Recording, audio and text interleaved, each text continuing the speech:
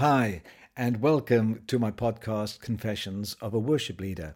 In this podcast, I want to talk about an event that happens in the UK, and it's called Spring Harvest. Now, this takes place in what is known these days as a holiday resort. And these resorts, they started life as holiday camps in the 1930s. And the most famous of these was Butlins, which was founded by a guy called Billy Butlin. And the idea was to provide holiday accommodation, affordable holidays for ordinary British families. They were huge holiday camps, and guests would stay in chalets, and there would be unlimited food and entertainment in the bars, the theatres and cinemas on site.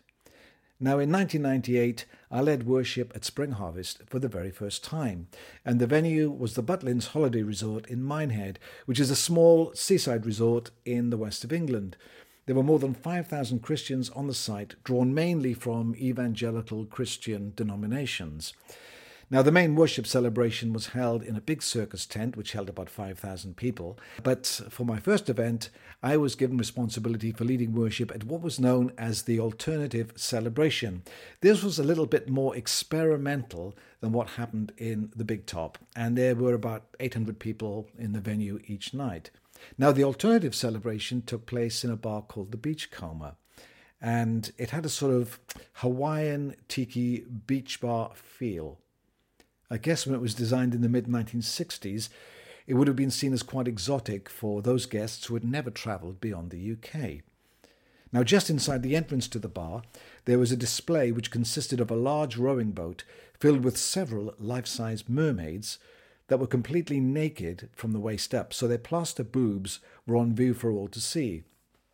I guess this presented the organisers of Spring Harvest with some questions.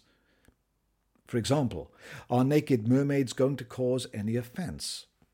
Will a naked mermaid cause somebody to stumble spiritually?